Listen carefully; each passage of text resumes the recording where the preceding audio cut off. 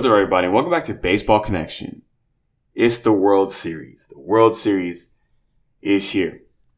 So, it's been a while since our last update, but can't miss the World Series for sure. But of course, we had the D-backs win the National League pennant. Shout out to them. But they have their hands full.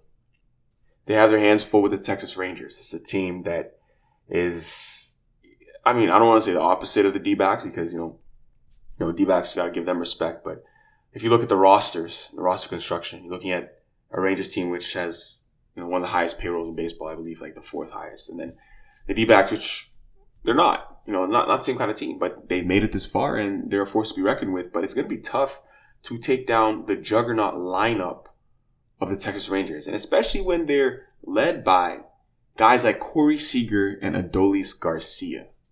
What more can you say about these guys? The beat goes on for both of them. Game 1 was a Rangers victory thanks to an Adolis Garcia walk-off home run. His third hit of the game. He's just getting hits in huge situations. It's unbelievable. And hit by pitches seem not to matter. This dude has been hit by a pitch multiple times in this postseason, and he just always responds with a home run. It's remarkable. It's remarkable. He was hit by a pitch in the 9th inning in Game 1 on the wrist, and it looked like that's usually the kind of hit by a pitch that has someone out for a while because, that's a tender spot. You can't really swing the bat most times if you have an injured wrist, but he comes up his next at bat, hits that walk-off home run, inside-out swing to right field to ice Game 1 for the Rangers, 6-5 victory. Well, how did they get there? It was a comeback victory for the Texas Rangers. They were down 5-3 in the bottom of the 9th, and then Corey Seager gets up there with one out and hits a bomb to right field, a moonshot. Everyone knew it off the bat. He knew it off the bat. That was a blown save for Paul Sewald. Rare for him. And it was a brand new ball game. 5-5. That home crowd really got behind him. And the Rangers rode that momentum. It went into the 11th inning. And then in the 11th inning, Adolis Garcia hits that walk-off home run for the Rangers and ices it. What more can this guy do? I talked about it the other day, said for some reason he's turned into Hank Aaron this postseason, just right-handed power hitter. Albert Pujols, Hank Aaron, whatever you want to say. And that's what Adolis Garcia is on right now. That's the wavelength he's on. 3 for 4 in this game with big hits, obviously the home run, but just a stolen base. Like what is this guy not doing? And great defense in right field as well.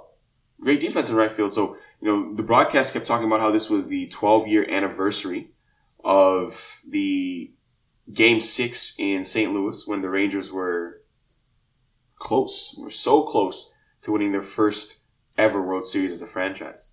And, the fly ball to right field, which, a lot of people would say Nelson Cruz misplayed. And when Adolis Garcia made that grab, it looked exactly like that play that Nelson Cruz had 12 years ago, but Adolis Garcia actually made the catch this time. An acrobatic catch, but a great one nonetheless.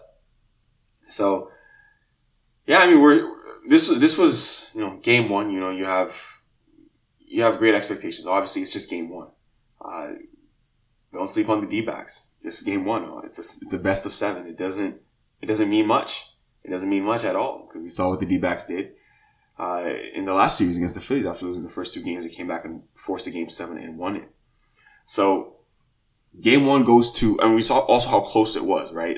The D-backs took a lead into the bottom of the 9th and then blew the save. So don't let this fool you. Don't let this fool you to think that the D-backs are going to go down without a fight, because that's not true. In Game 2, you're going to see Merrill Kelly versus Jordan Montgomery. So Merrill Kelly's last outing was in Philadelphia. And I believe that was Game 6 in Philly, and he looked really good.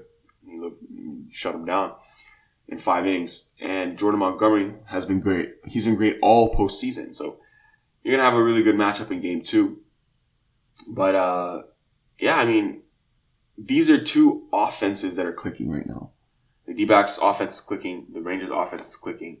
But if the D-backs are going to win, they need to score more runs. Obviously that's the truth, but they're not, just concede the fact you're not going to shut down a lineup with Corey Seager and Adolis Garcia in the middle of it. You're just not going to at this point. You're not.